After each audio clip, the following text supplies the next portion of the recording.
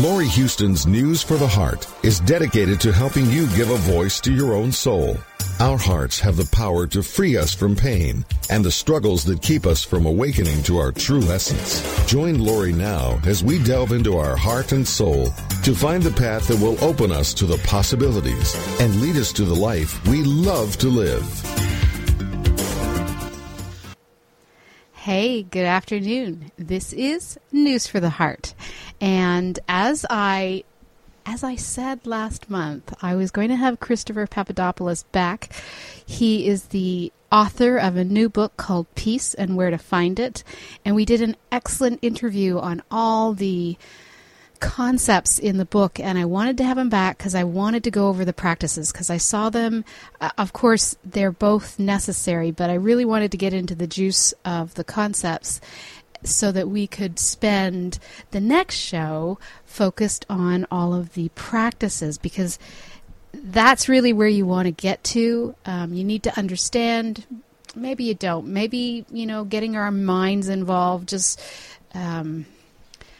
I don't know, sometimes it certainly interferes, but I think that because we are such a mental society, we like to sort of grasp an understanding of concepts, and I think the concepts were simple enough that you wouldn't get your head and mind into it too much, but you do sort of have to understand so that you can sort of check yourself and know when you're in a stressful position or know when you're not in a state of peace, which of course is an inner state, and it is our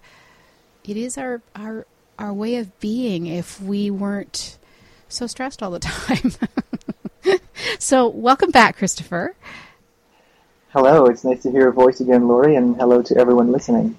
Yeah, now the volume's gone way up, so we're going to put you back down a bit. Yes,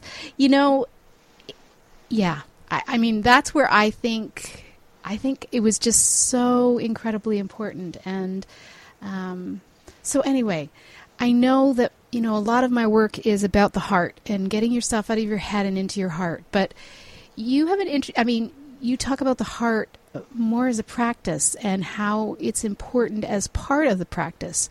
So why don't we look at how the heart plays in this whole aspect of bringing peace and beginning to understand the practice of being peace. Yes, this is a good point, and is why I emphasize the heart in the book. There's a lot of talk about being more heart-centered and feeling from our hearts, etc. But because we are in what I call an ego-dominated society, that is a mental-dominated society, thoughts, emotions, reactions, etc., behaviors with which we identify, and that's what I call the egoic condition. This condition dulls our awareness of our hearts and our body in general. And when that happens, we can't stop the chatter, which produces emotional reactions in the body and creates stress in our lives. And so when I emphasize heart awareness and body awareness in the book, it is to really feel the sensations in the body and especially the heart area. And so just becoming more aware of when we feel our so-called shielding around the heart and when we are relaxing and letting that go. There's an actual physical feeling that accompanies the idea that we're surrendering to the moment or opening our hearts. And it remains such a conceptual thing for a majority of the planet, as I said, because we all live in this conceptual, abstract realm, just by having the thinker switched on all the time. Yeah, it is one of our biggest issues, I think. It's just we don't realize how much we use our mind, like how much that thinking aspect is being involved in our everyday, every moment, every second part of our lives. So, yes. So the heart is really important. And the first practice you sort of gave us was around just learning how to relax, and just like some quick, simple things. I think we mentioned them in the first show, but let's go over them again because they're quick and simple. Sure, and it's what I call, well, there were a few things that we went over, but one of the, in terms of the heart, that's really beneficial is learning to unclench our muscles everywhere in the body, but especially in three particular areas: the jaw, the shoulders, and in the solar plexus diaphragm region. We hold a lot of tension there, and it's what I call unnecessary tension, because most of the time it serves no purpose. If we're driving our car, or we're on the phone, or we're holding a cup of coffee, having a tense jaw serves no purpose. Having an overly tense diaphragm solar plexus area serves no purpose. And unfortunately, what happens is that extra unnecessary tension is used as fuel by the thinking mind to keep incessantly thinking, which then produces emotional reactions in the body to those thoughts. And then we end up with more and more stress building up during the day. And so one of the practices is unclenching muscles throughout the day. And we can start by focusing on just being aware during the day. Being aware during the day, is my jaw clenched? And then we just kind of loosen it up a bit. We can move it from side to side. Even yawning can help unclench a jaw, which is actually another practice that we do. We know how to practice how to yawn at will with the techniques in the book. And that can relax the jaw. And then, being aware of where our shoulders riding up around our ears, or as is very common, when we're driving or we're just dealing with a situation we're not happy with or uncomfortable with. And of course, for the same thing with the solar plexus area, just learning to unclench. And sometimes one of the easiest ways to be aware if we're clenching it or it's relaxed is deliberately clenching it more. So if we clench even more our solar plexus area, then we can make a distinction between, okay, now it's really tight, and now it's relaxing. Tight, and now I'm relaxing it. So it's really developing a new body memory of when we are tense and when we're relaxed, because we're tense so often we're not really aware. We've lost our body sensitivity to know what true relaxation is in the body. And the more you do these techniques, it is amazing. Absolutely amazing, these deeper and deeper levels of relaxation that we thought were not possible. It's almost infinite in terms of feeling deeper and deeper levels of release, surrender, letting go, and relaxation in the body. Right. Yeah, I was amazed at the beginning, and of course I've sort of fallen off, and I'm going to be going back there again. But it is a practice. It's something you just have to be aware of at all times. And it is amazing how, if I start with my jaw, I will see it. And then, of course, if you focus on your jaw, your shoulders, and your diaphragm, then if they're relaxed, then your heart can be more open. Or you can be more aware of when your heart isn't open. Exactly. And that's why I emphasize those three locations in the body. Of course, during the day, we'll also notice maybe the thighs or the ankles, the toe are tight, or the toes are clenched, or our fingers, and we can relax every part of the body. And this is also discussed in the book, but I emphasize those three areas particularly because they do surround the heart area. And one of the great benefits of learning how to be in control of when our hearts are physically feeling more surrendered, relaxed, and open is, whatever happens in the heart, the rest of the body follows much more easily. So if we're much more relaxed in the heart area, the rest of the body relaxes as well. And this is essential, as I point out in the book, because the more relaxed the body is, the easier it is to feel the body. And when we do so, the easier it is to enter the present moment. Right. I want to get into the actual practices of the heart, because there's some really fascinating things. But I think before we do that, we have to kind of talk about the emotional practice, because if we're not aware of our emotions, we certainly can't do the exercise that you suggest in helping us open up our heart. So let's talk about emotional practice. Yes. One of the things that I mention in the book is when we notice our emotions, is we are doing our best in any situation to not read the emotion, not interpret the emotion as a concept, an idea, even if it's the idea of betrayal or the idea of rejection or fear, because even though we have feelings in the body that we label as such, really it remains much more the conceptual realm, and we don't really go into our bodies to feel what's actually happening there. For example, emotions essentially are energy under pressure. And if we can tune in to our emotions and feel them and sit with them as energy under pressure, we develop a new and different relationship with our emotions. We feel them as energy under pressure, so if there's fear or a sense of betrayal or rejection or shame or frustration or whatever it is, we don't focus on that label. We go deeper into the body and feel the actual physical reality of the emotional phenomenon in the body. So it might be a sensation of cold or warmth. It might be movement in the body, moving diagonally or up and down or in circles. It might be a feeling of stuckness. Whatever it is, observe and rest in those sensations. And that is the first step in having us begin to separate the emotional phenomenon in the body from the story which we give it in our heads. And it's important to make that separation. Otherwise, once we have the emotion in the body, it will then act as fuel for more thoughts, and those more incessant thoughts will act as more fuel for that emotion. And so we break that link by coming to rest in the body with our attention and feeling these emotions as physically felt phenomena, almost like observing it like a scientist would, so to speak, as opposed to what I would say a drama student. Yeah, it's kind of amazing, really, when you think about it. I mean,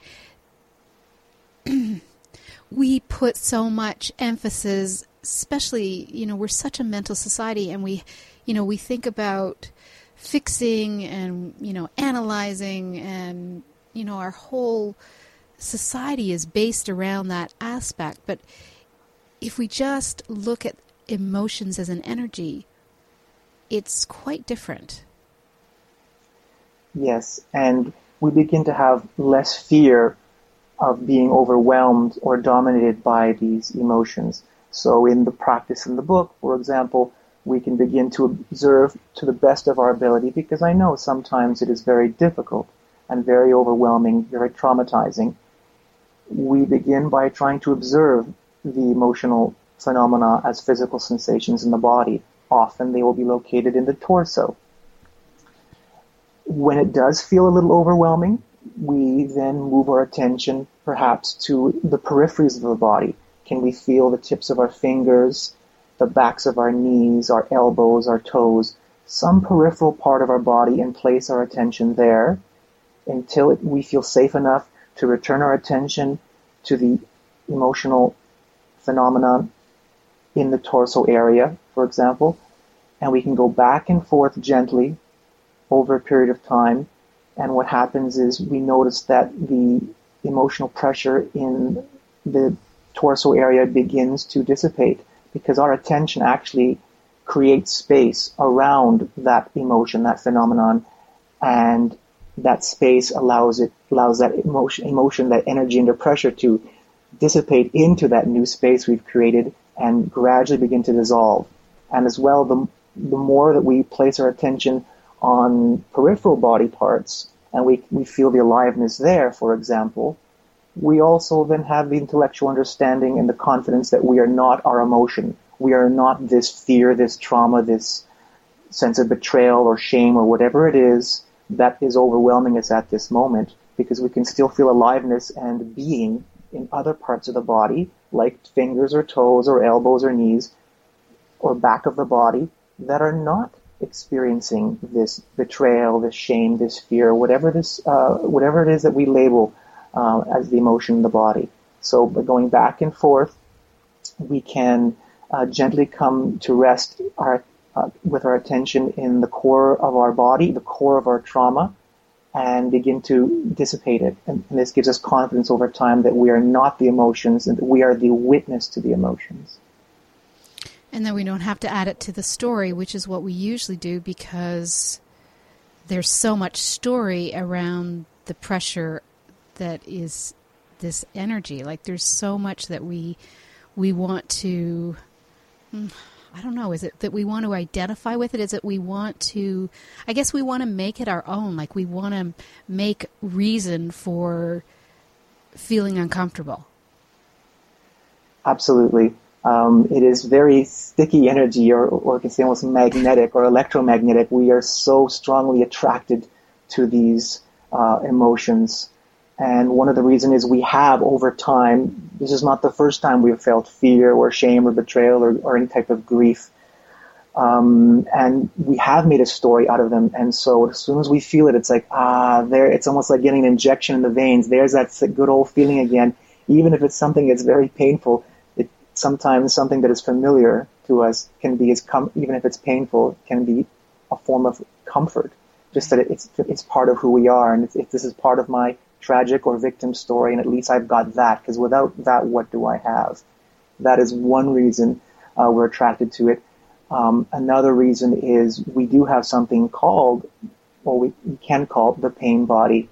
And this is a collection of past pain that is built up over time, pain that has not been observed and witnessed in this fashion as we're describing, and therefore not accepted and not released. And this buildup of pain in the body, this energy field of pain in the body, is very attracted to these strong emotional episodes and will cling to them. And it's almost like fuel. It's like this pain body is largely based on negative energy, and so it feeds on any new negative energy. So it's strongly attracted to our energy field, and then of course then the mind gathers that up and makes use of it too, and then you get that vicious cycle of thoughts creating emotions, creating more thoughts, and I call that the egoic cycle. Right. Now, a lot of times when we think about emotions, we're really thinking about negative emotions. But if we want to go to a place of peace, or that, that state of unconditional love, and there are a lot of people out there that, suggest we should be in a blissful state all the time.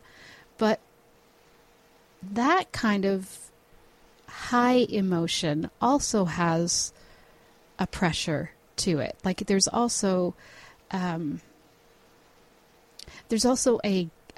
catch if you try to be exuberant all the time. I mean, one, there's possibly some denial, but also, I mean, I think there's still a pitfall, like there's still a catch to it. Would you agree? Yes, I would. I mentioned this in the book as well. I'm not against positive thinking or visualizing, especially in the early stages of our practice, or when there is a particularly difficult situation. Just using, affirmations or using visualizations to make us, to induce a better feeling or a less pressured or more satisfying or pleasurable feeling in the body is a good thing. The problem is, generally, we rely on this, and we rely on it because we don't have any other techniques like the techniques I recommend in the book. When we use visualizations or affirmations, we are still using that thinker. We're still using that voice in the head that is pretending to be us, which is the phenomenon that is impeding our feeling good, our feeling of peace almost all the time, or joy or love. And so we can use it in small amounts, but we must be aware that it's still conceptual, it's still abstract or virtual, and that will strengthen the ego over the long run. It'll strengthen this voice in the head, this false persona, and it'll create more problems in the future. So if we use it in small amounts, great, but then we go into the body and do deeper practices. And our goal then, as you're saying, is not trying to induce these euphoric bliss states all the time, because that can also end up just being another escape. Yeah. And we never come to rest with our attention and feel safety in the body to rest our attention there. And therefore the pain body, this energy field of pain from collected from our past, continues and will feed into our thinking, and that perpetuates. Yeah, I guess that's what's called spiritual bypass. Yes, absolutely. Very, very common, of course. Yeah, well, it is. And so many people, suggest that that's the way to attract everything you want. Just focus in on that vibration and everything will come to you. But it really is a pitfall. It is, and it's very tricky because there is some truth to it that Sure. We as what I call this aspect of God, we as life itself, as peace itself, intelligent, wise peace itself, have the same capacity as the universe, as the creator of the universe, so to speak, to manifest things. And we are little manifestors. We're just not quite at the scale yet as we are when we experience our totality. As individuals, as unique expressions of this totality, we are little manifestors. And so part of this visualizing and trying to attract things is based on some wisdom. But unfortunately, what's doing it most of the time is this thinker, is this voice in the head. And this is the one that's actually preventing our manifestations from coming to being. Well said.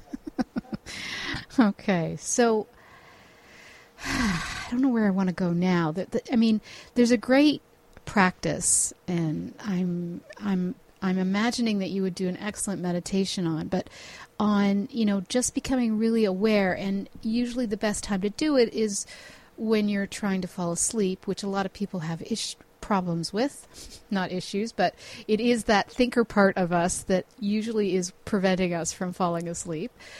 Something will come up, and everybody has their own ways of dealing with it, which is have paper and pen so you can write down what your worries are for the day, or have a recorder. But ultimately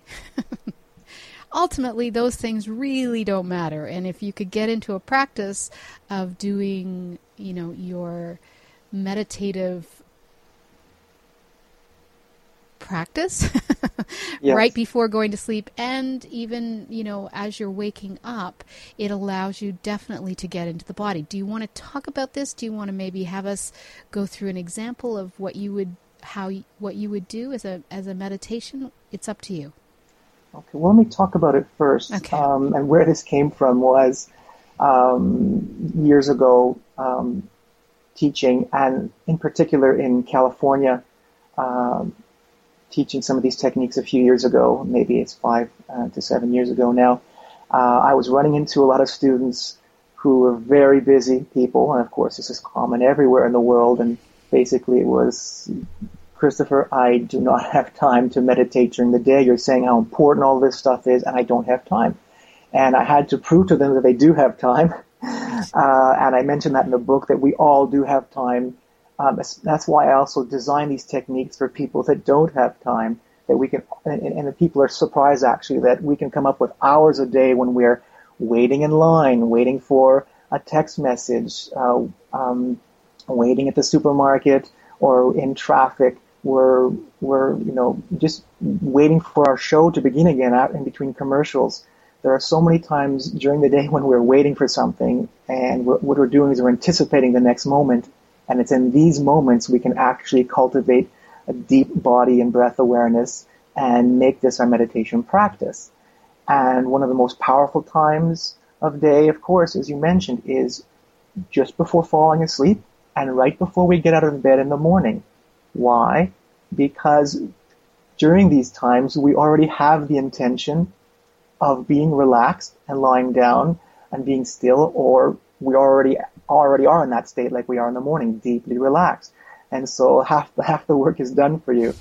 And yes, there are some people say you should be sitting up when you meditate, etc. But I learned over time in my practice, personal practice, I almost always meditated either lying down or walking. So I was doing the opposite of what a lot of people told me to do. And so one of the things is when we, for example, before falling asleep, we already have the intention to relax and to fall asleep. Taking, 10 to 15 minutes, for example, before we fall asleep, and to focus our attention on our feet, for example. And we do these body scans, which some people in spiritual circles are familiar with. And starting with our feet, for example, and just see if we can feel our feet.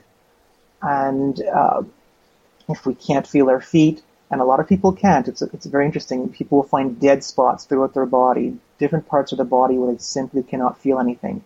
And that's not a failure, that's a huge success. You've taken a huge step in awareness of your own personal geography, your own personal landscape. So if you start with your feet, for example, and you can't feel them, you can just rub them together or twitch the muscles to focus your attention there and to begin to feel them. And with practice, you won't just feel the surface sensations of your feet and your muscles or warmth. You will feel an inner vibrant aliveness, an inner energy body. And this energy body acts as a bridge between our actual deepest essence as a vibrantly still piece and this manifest world that we all live, this physical world we all live in. And we can rest our awareness and attention on that vibration. Some people can call it chi or prana. In Christian circles, they call it grace. And once we feel a little bit, at least, of that part of the body, we can work up to our ankles and then our shins and calves and our knees, and we go up part by part through our body, placing our attention there. We're not trying to force anything. We're just trying to feel the aliveness that's there. Simply, can I feel the difference between my legs and the ground or mattress that they are lying on, resting on? Just really learning to concentrate and focus our attention on different body parts, and over time we begin to feel this aliveness emerge. It's a vibrant aliveness that is always there, but has been dulled by the incessant thinking and reacting of our minds. So we work our way up the body, and what happens early on in our practice is a lot of people halfway up the body fall asleep. But that's perfect because you want to fall asleep anyway, right? So there's no judgment here. It's perfectly fine. Even for people, I recommend this to people who are insomniacs or have trouble sleeping and they get up 2-3 in the morning. Don't stress out, because if you do this practice, it's equivalent in doing this for half an hour or an hour to get yourself to relax or fall asleep is as good as a half an hour or an hour of sleep, maybe even more, as I mentioned in the book. And so you don't have to feel part of the stress of not being able to sleep is the fear, my God, I have to wake up in the morning and I'm not going to be rested. And so we create more anxiety, and then it makes it even worse. So you can do this exercise anytime, just scanning the body. I go through it step by step in the book. And I also mention, and once you go through that technique, I mentioned in the book, you can add a few other techniques and make it a longer meditation with time. And there are times when I don't go to bed for an hour and a half, 2 hours, because the meditation is so vibrant and so good, it feels better than sleeping. And I just continue with it until I fall asleep. But if you just do it for 10 minutes, that's fine too. That's fine too. And you do the same thing before getting up in the morning, before we switch onto autopilot and we get out of bed and we rush around and we're just a fog, this fog in our heads we're experiencing. Take a few minutes and you'll notice it's actually easier to feel this life force, this energy field in the body when we wake up in the morning, because there is a period of time during when we slept when we are our attention has returned to that source of all things, we can say, that dreamless sleep state, when we return to our essence. And so tapping into that energy when we sleep, we wake up in the morning and we can feel this vibrant aliveness throughout the body, place our attention on that, scan the body again, rest and bask in that feeling, enjoy it. It's a very satisfying feeling. And then you can get up out of bed gently and go on with your day, and you'll find you will feel a lot better during the day. And of course, it's about feeling, not seeing, so not visualizing the parts, which, may be part of how someone has to do it in the beginning, but it's not about visualizing or seeing it. It's about feeling the energy and feeling the body parts. I have a problem with my middle toe. Congratulations, it's a huge success, because you didn't know that before doing these techniques. So there was a part of your body that was trying to tell you there's a stuck energy here, there's a block in our awareness, and your body was trying to give you signals in different ways to illnesses or cramps or other types of conditions to get you to notice that. And now you know something very important. And also, just through the power of your attention, your non-judgmental attention, as you're saying, it's a felt attention. You're not reacting. You're not judging or labeling what you're doing, like this is silly, or hurry up, I want to feel something, or I can't feel something, this is terrible. You're just focusing on the sensations or lack of sensations. And the power of our attention is that it brings these sensations to life, so to speak, because we begin to resensitize ourselves. And we also come to realize we are attention itself. We are the attention behind the thinker and even behind these sensations. Attention, awareness is always there. I would also like to add, when you mentioned that it's not something that we think about, people who do these exercises, they will notice that, of course, the mind said, if we've gotten to the point in our practice where, or in our lives where the mind is agreeing to let us go to a retreat or let us do an exercise or read a book, then, the ego, almost like a little enthusiastic kid, says, okay, I want to help. And so what can it do? It creates a visual picture of the body part, just as you were implying. And that's okay, but even though the mind is trying to help, we want to drop out of our heads and back into our bodies. And thank you, thinker, thank you, mind, for giving us a visualization of a body part, because you're trying to help, but the mind can't help with this exercise. We drop out of our thoughts, back into our body, and into the pure experience, the direct felt experience of our body sensations. Right. Okay. Maybe we'll end with the meditation. Why don't we talk about the importance of silence?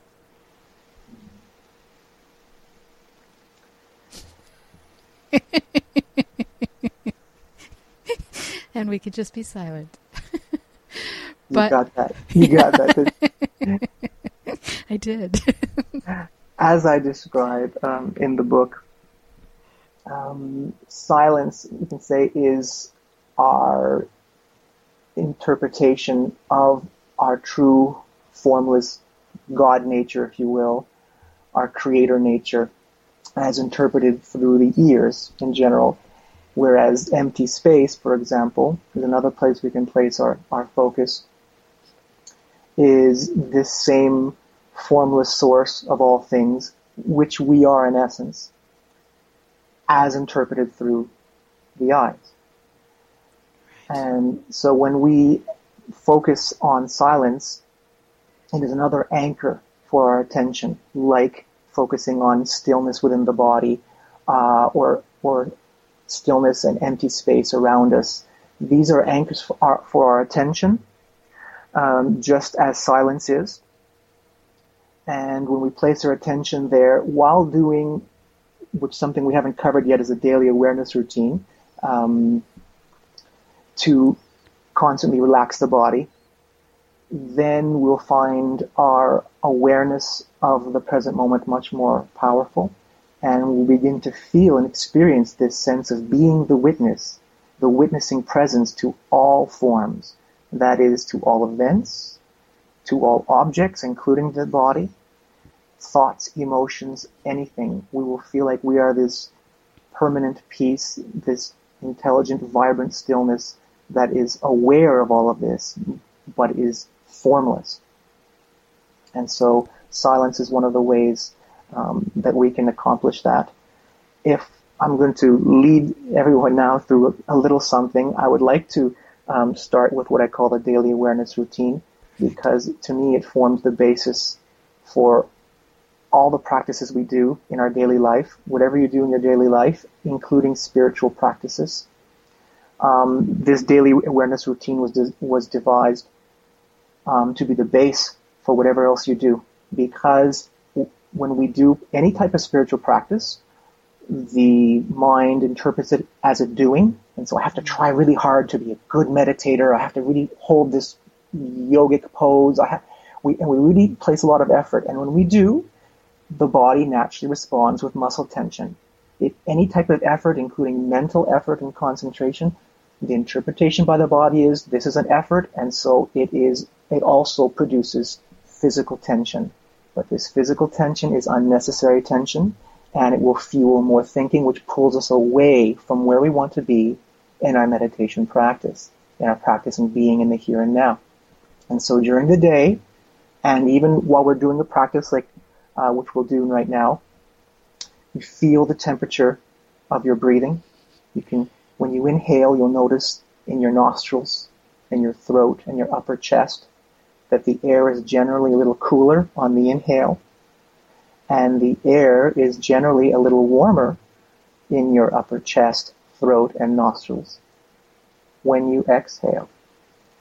Anchoring your attention on that temperature is a way of assuring that you really are feeling your breathing instead of just thinking about, okay, am I breathing? Breathe, just breathe, just breathe. So we use that little temperature differential as an anchor for our attention to really feel our breathing.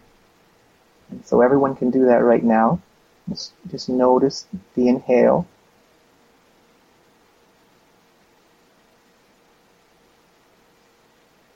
And then the exhale. Inhaling, it's cooler in the nostrils, the back of the throat and the chest. And the air is warmer on the exhale.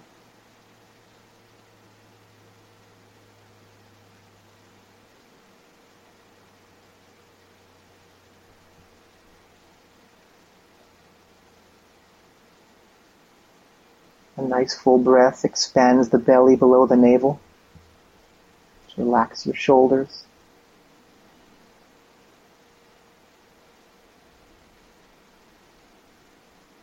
Relax your diaphragm.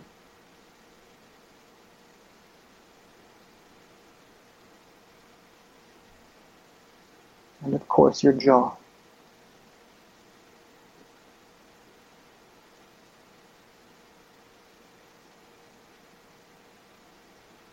And you feel that ease and well-being spread throughout the body.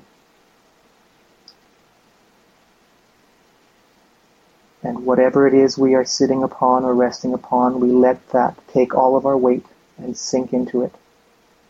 Sink into the mattress, the chair, the floor. This physical surrender is a key component of the important psychological and emotional surrender we wish to accomplish in simply being and being from the heart.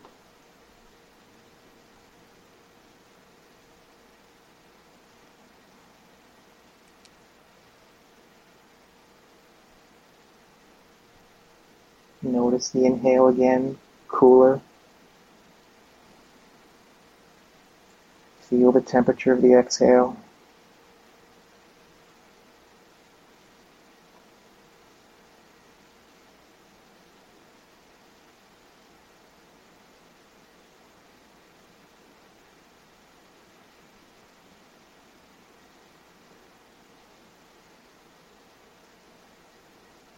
Notice if there are any other body parts that are unnecessarily clenched, and unclench them.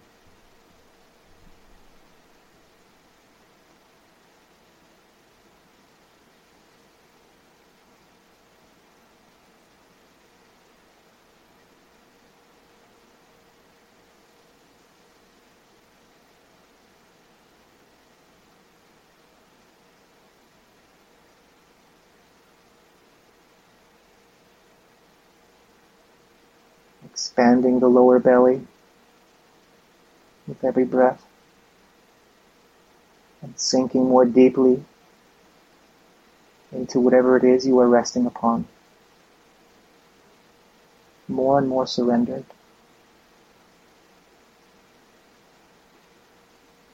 More and more accepting of whatever is at this moment, just the way it is.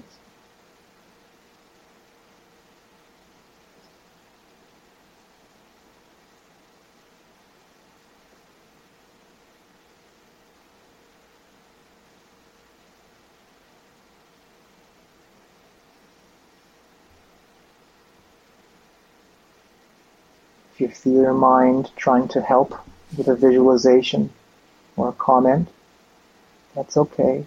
Drop out of your thoughts, back into the body, and just feel the aliveness of your body. It simply exists. Feel it.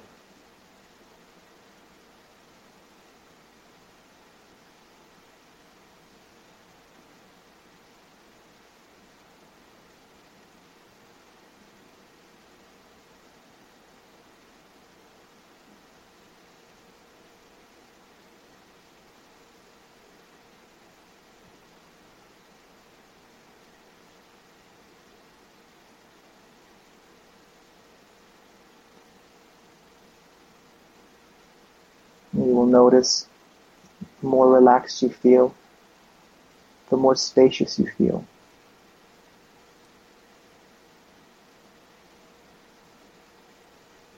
You place your attention on the sensations in the body, and you notice it becomes a little more difficult to know where the mattress or the chair or the floor ends and you begin.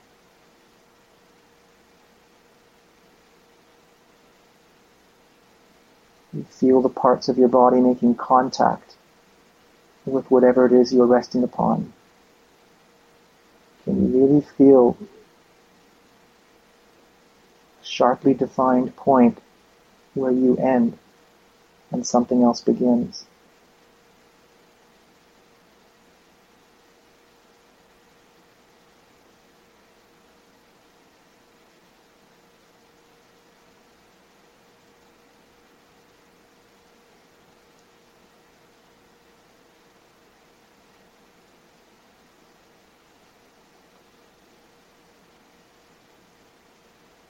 Once again, we do a quick tension check in our bodies.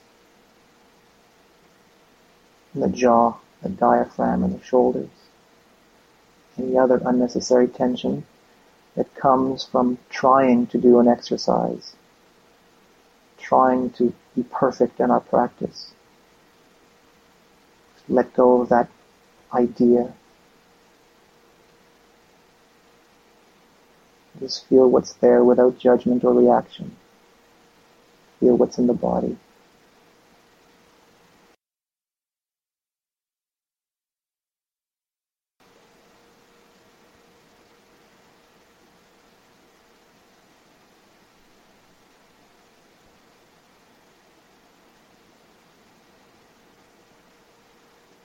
Coolness on the inhale.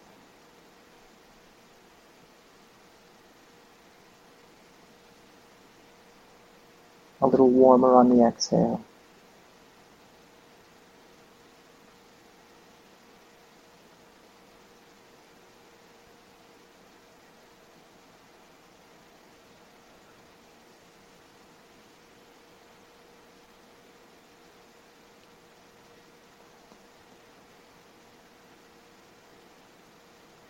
Shift your attention right now to the space just 1 or 2 inches outside of your ears, a few inches above your shoulders.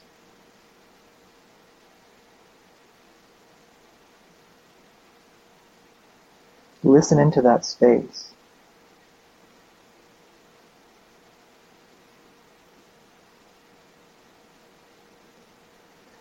There may be sounds passing through that space, originating from further away. But for most of us, notice that there are no sounds originating from that quiet space above your shoulders and just outside of your ears.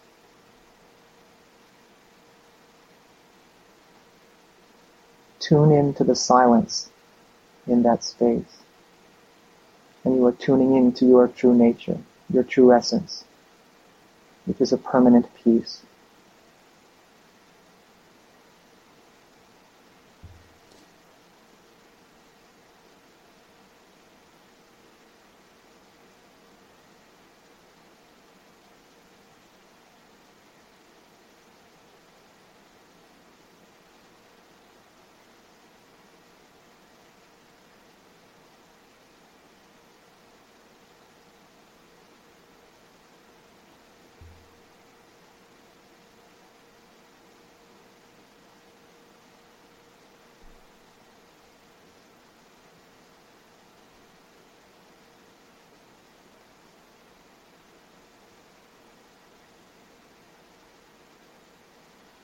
This silence is always there, waiting for you to notice it. The fact that we don't notice it is one of the reasons why we suffer on this planet.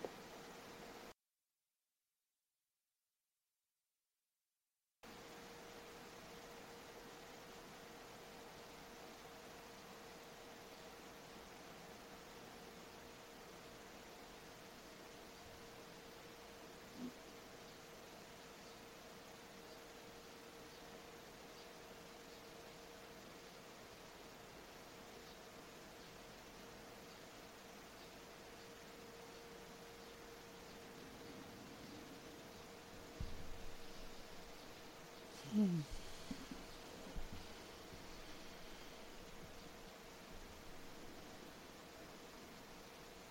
you open your eyes now, for some of you, you'll notice it'll be easier to perceive the empty space between you and whatever it is you're looking at. That empty space between you and around you, which forms the majority of the space you're in. It's just another way of experiencing that silence. Another way of experiencing our true essence, which is a pure, formless awareness.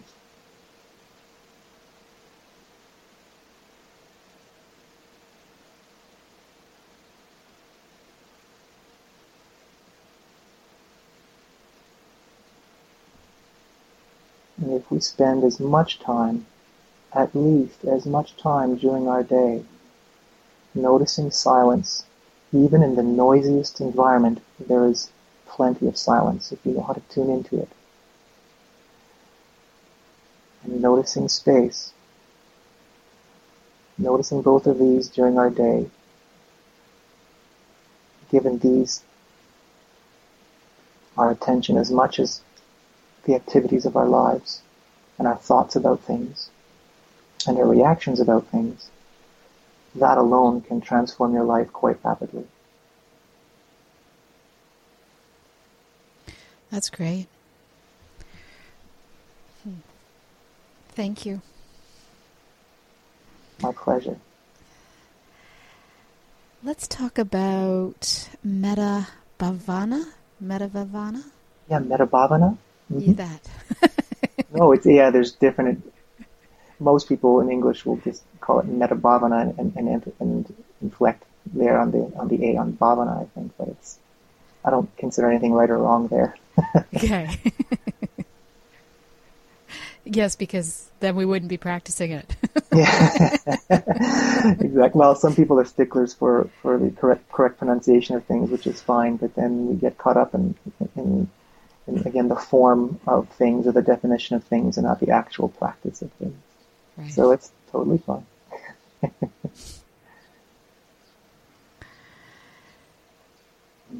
So it's loving kindness, and it's something that I think we probably, I think we're much more kind to others than we are to ourselves. I think that's probably one area that we need to focus more attention on is our own self when it comes to loving kindness. But what are some of the things that you recommend in practicing?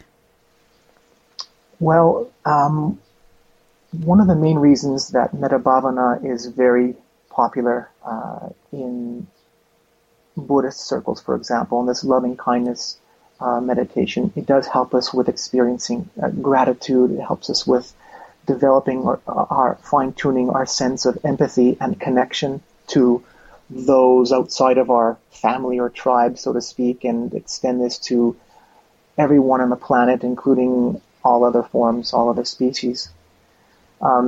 Basically, so this practice helps us with that connection, because anything involved with the heart is essentially involved with helping us become aware of our collective oneness, because it is through the heart and the energy field around the heart where we really have the direct knowing that we all are collectively interconnected, we all are collectively one. And it is the source of our, this collective oneness, this all of us being the totality, the all, one being interacting from different perspectives in different bodies. This is the source of our empathy and compassion. It's basically this sense of coming to realize what already is the truth. We are one, and we call it empathy, we call it connection or compassion, and we're reaching out, we're caring, we're loving. But love is that felt recognition of our oneness. You have a really great exercise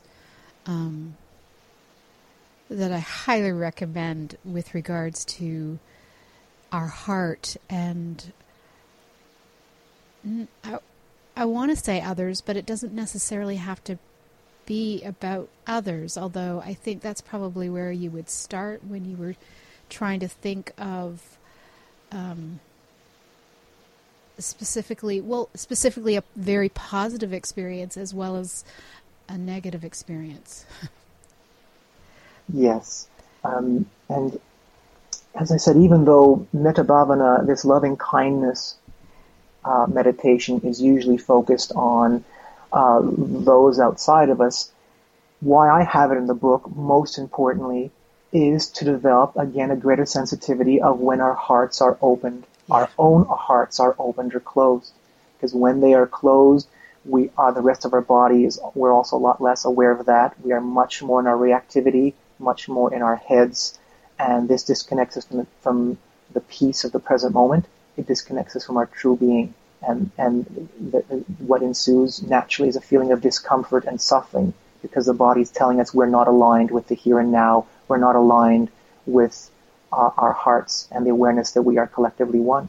And so I start with visualizations in the book, and it could be starting with something what we just did, different little techniques to relax ourselves and get us more receptive and more prepared for a deeper meditation. And then we can switch our visualizations from a loving image to a neutral image to a negative image.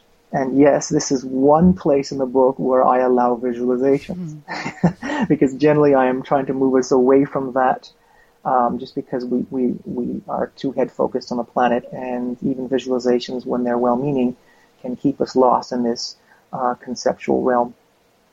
So, but this is one place where we use visualizations to boost a physically felt experience in the body. And I start with 3 items, getting the reader to choose a loving image, and then they choose what I call a neutral image. It could be, someone that works at the grocery store that you have no opinion of, or an inanimate object that you have no positive or negative relationship or attachment to.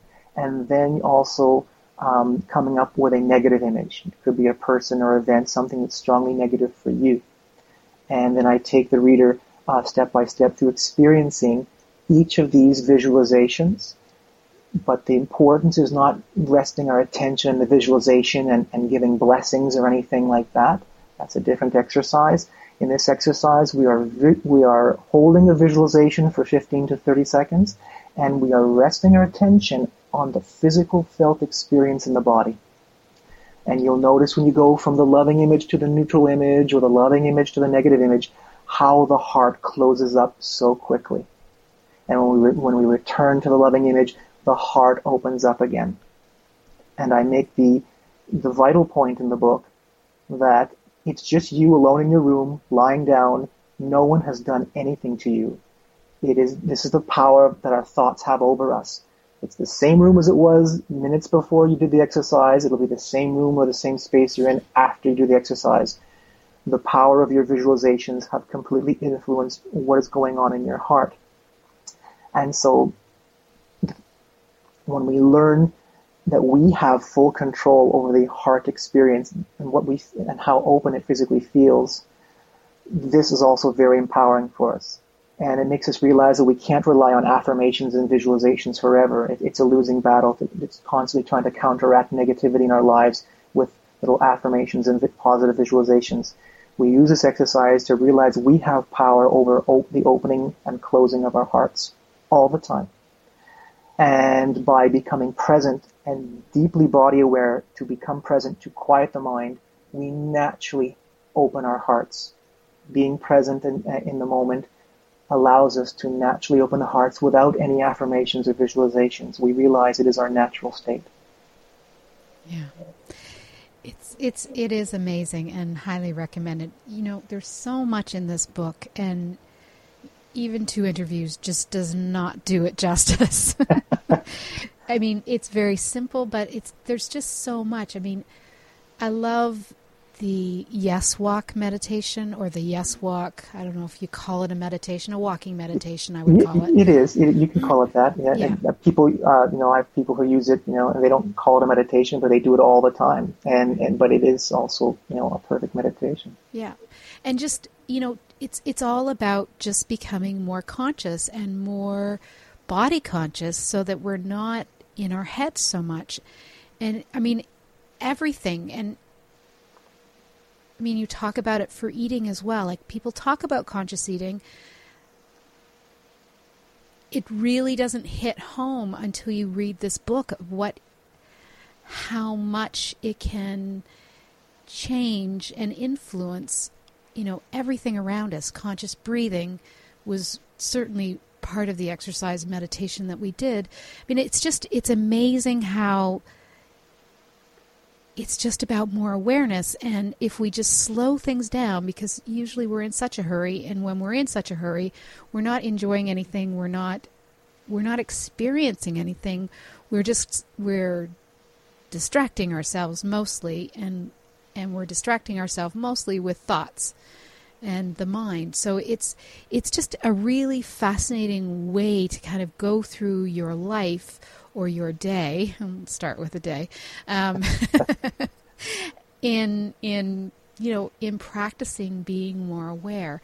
And I can't say enough about this book, because it's so simple yet so powerful. And I really have not seen, anything comparable to it to really allow you to understand or get it or feel it, or however you want to experience it. I guess it's experience peace. I mean, it's definitely, if this is where you're wanting to go, if this is what your next step in your evolution, this is the book you want to read. And it's, it is brilliant. We have quick fixes, and one you mentioned, which is a yawn.